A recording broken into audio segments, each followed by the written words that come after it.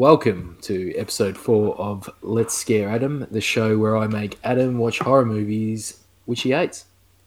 I'm your host Josh, joined by the man of the hour, Adam. Hey, how you doing? You can follow us on Instagram at films_cool podcast or on Letterboxd at jluke for me and at King Frogby for Adam. So Adam, what did we watch this week? This week we watched the Spanish film Wreck by Paco Plaza. Shot entirely in Barcelona, I read just before. The main star is Manuela Velasco, who plays Angela Vidal. This film spawned a series. I believe there's 3 of them, and I believe she may actually be in the sequels, which is an interesting thing based on how this film sort of went at the end. And yeah, what did you think, Adam? Yeah, so like it's very stylized. It's in the found footage format. It's considerably old, isn't it? What, 2007, I believe it is. Okay, so that's a bit more recent than I thought. Yeah, I didn't mind it. It was, I think one of the issues was that it was talked up quite heavily, and yeah. I don't think it lived up to that hype. I would agree, because I also hadn't seen this one. This was my first viewing, and it was real. I actually found the film to be quite good. I thought it was very impressive the way it was made, especially shot on a budget. It had a higher budget than some of the films we've watched recently, but in terms of doing it in this style back in 2007, it was done fairly cheaply, made a lot of money. I want to say the thing that stood out was the narrative, and the story was like really good, like I would say. I do think it fell apart towards the end, and maybe we go into that in like a little bit later when we get into the spoilers.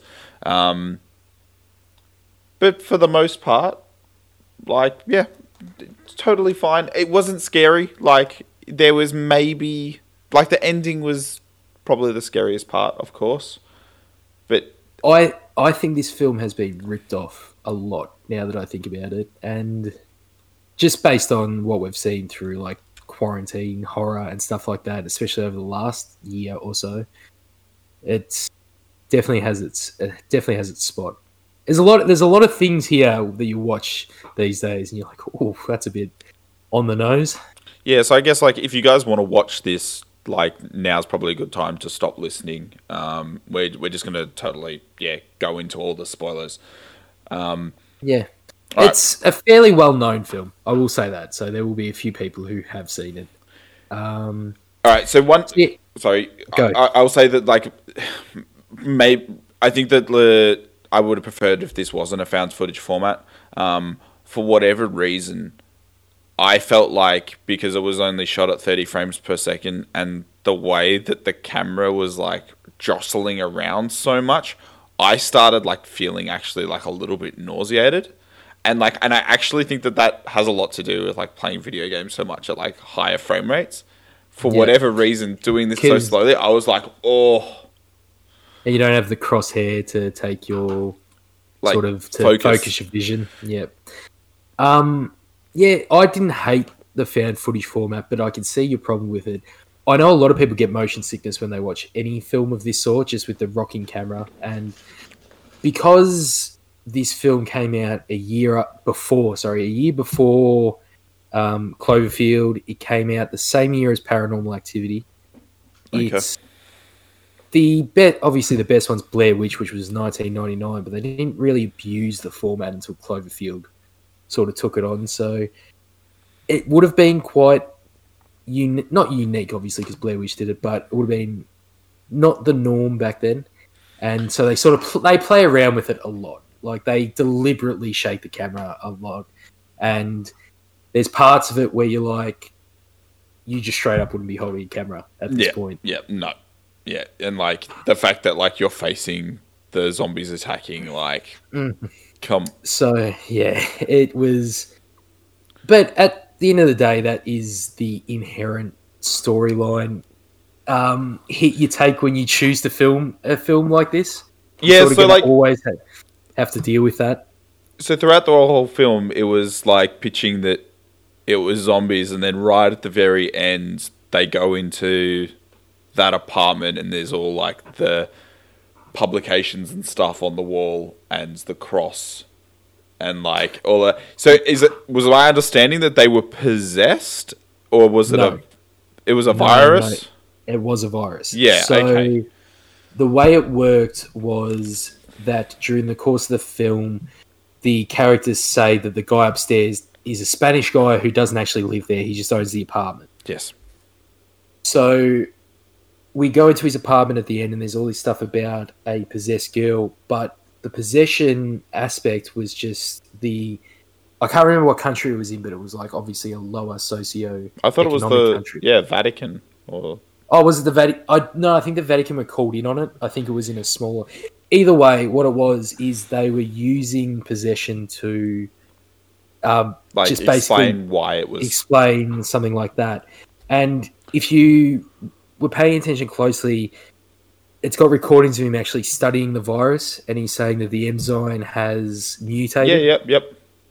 And that, in my understanding of it, was that he was obviously the big monster at the end, and that was just an evolution of the virus, or just what happens with elongated exposure. And the kid in the roof, was that the kid that originally had the disease that was mutated? Was that your interpretation of that kid? That's what my...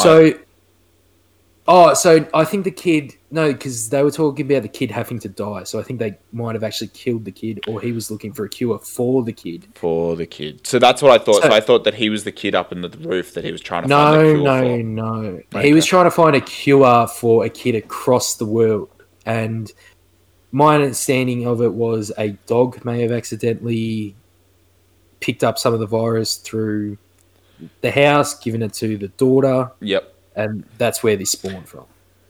Yeah, so, like, I guess, like, there's just so many questions, because the daughter wasn't evil. Like, it had a full conversation with, like, the reporter, and then all of a sudden it snaps, and just, like, when they try and, like, drag... and I'm just like, what? They did throw in an explanation for it, though. They did mention it when the guy says that it depends on blood type, how long it takes, and they sort of... They use a very easy explanation to use it whenever they want. Yeah, in other words. Yeah. Because, like, every single other person, including the mother, turns relatively quickly. Like, within, like... a couple of hours or so. Because those guys who were bitten on the face didn't really turn until they attacked the cops. And that's right. They were lying down. Yeah. They sort of just do it when they want to do it. They time it for effect rather than... the storyline itself. I will say that I really liked the protagonist. I felt like the build at the start really makes her feel like a real person, and especially that's sort of what you lack sometimes in foreign language films is connection to the protagonist, but I didn't feel that here. Yeah, she made some over-the-top decisions for her job, but again, that was just to sort of push the storyline forward and give it a reason for the film to exist, basically.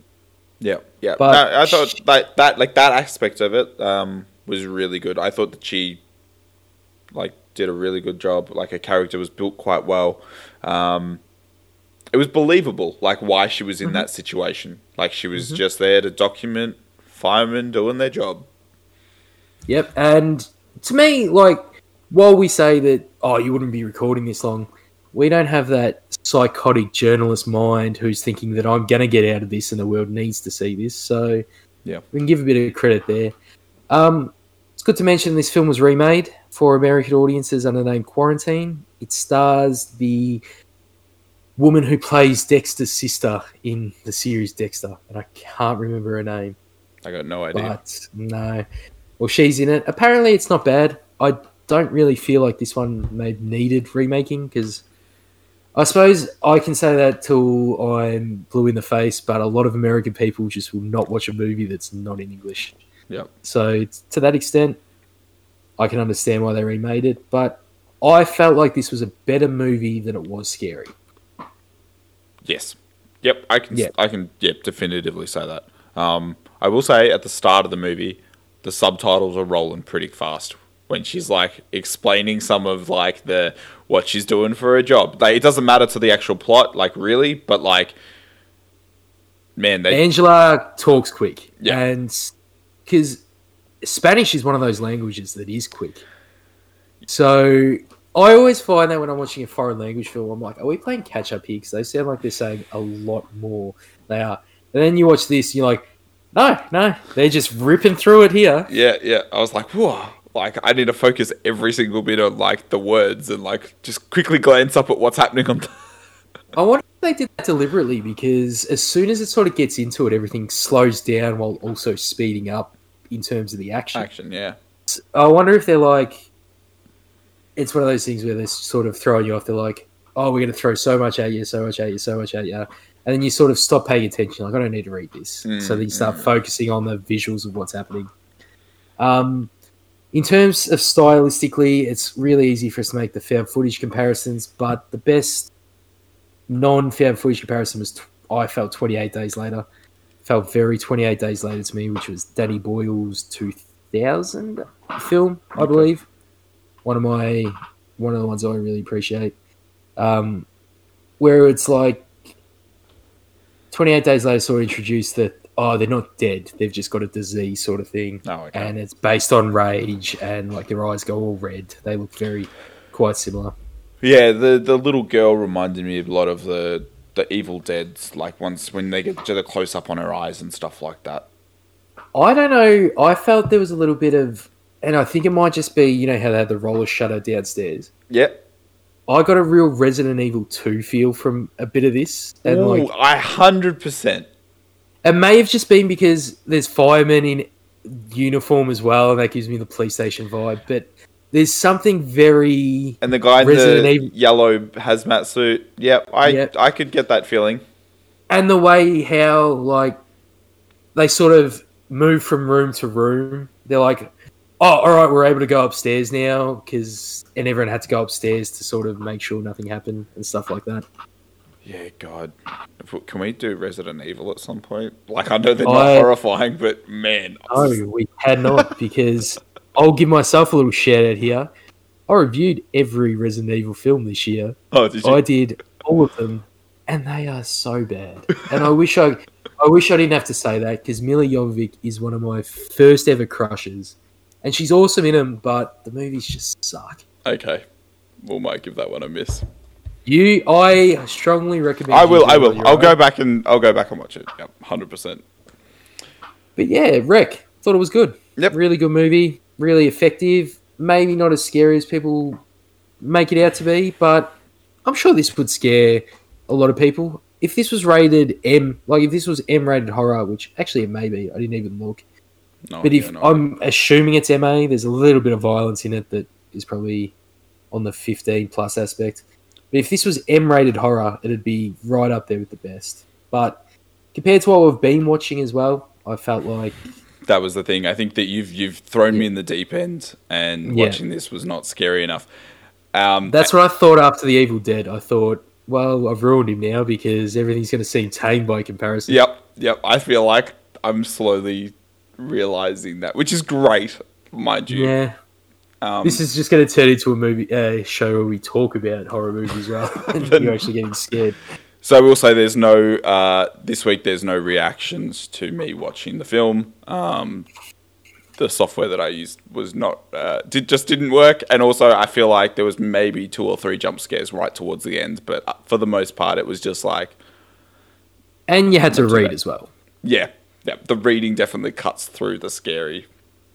Yeah. That's what I was going to say. Do you think you would have been more scared if this was in English and you were focusing more on the visuals? Yeah, I think so. I think that if you could invest your time in just like listening to the story and understanding it, and then not like... Yeah, it's going to be one of those weird things where this movie may be better on a second watch, but it would also lose all the effectiveness you may get from enjoying it more from knowing the story. Yeah. Because like it's a weird one. Also, like, in the horror sections, like, she does start to talk quite a bit. So then, like, you'd be looking at, like, oh, that's a scary corridor. Can I see anything down there? And then like, she says something and you're like, okay, now I've got to read this white text at the bottom. So, and I can almost guarantee that if you spoke Spanish, this would be terrifying in those aspects, because those are probably the scariest parts, because they're the most human parts, and that's generally where scares come from. Yep. And I feel like that bit where, the bit where, that's a very, now that I'm remembering it, the shot where you sort of can see over her shoulder and she's talking really fast to her cameraman in his ear so nothing happens, where, and the whole time I was looking, because I was expecting someone in the background to move. Yeah. Because I think that's what they're going for, but no one does. So that was a really well-crafted aspect that, we may have lost a little bit of because we were reading her subtitles. Yep. That's all I've got to say on the film. Good film. Yeah. Enjoyed it. And one last thing I will say about it, 75-minute runtime. Big fan. Yep, nice and short. Big fan. Yep. So on the next episode, we are going to watch a cooked Nicolas Cage film. And I don't think there's anything better than that a lot of the time. We are watching the H.P. Lovecraft-inspired Colour Out of Space, which I have seen quite recently, and I really enjoyed, and I think Adam will enjoy it too. Awesome. Why don't everyone check it out and watch it with us? Yep. So, if you don't know, you can follow us again on Letterboxd, JLuke for Josh, and King Frogby for myself. This is a fortnightly podcast, but it all comes together when we talk about the big movies of the week in our weekly podcast, Film's Cool podcast. It'd be great if you throw us a like, if you throw us a subscribe, and we're now right into that YouTube category where we do self-advertise, so come and join. Thanks so much for listening. And also, check out Udi.com for all your wearable blanket needs. We do not have a sponsorship, and we do not have a code to give you, but... And that's also not the right website. Awesome. Thanks so much for listening. Thanks, guys.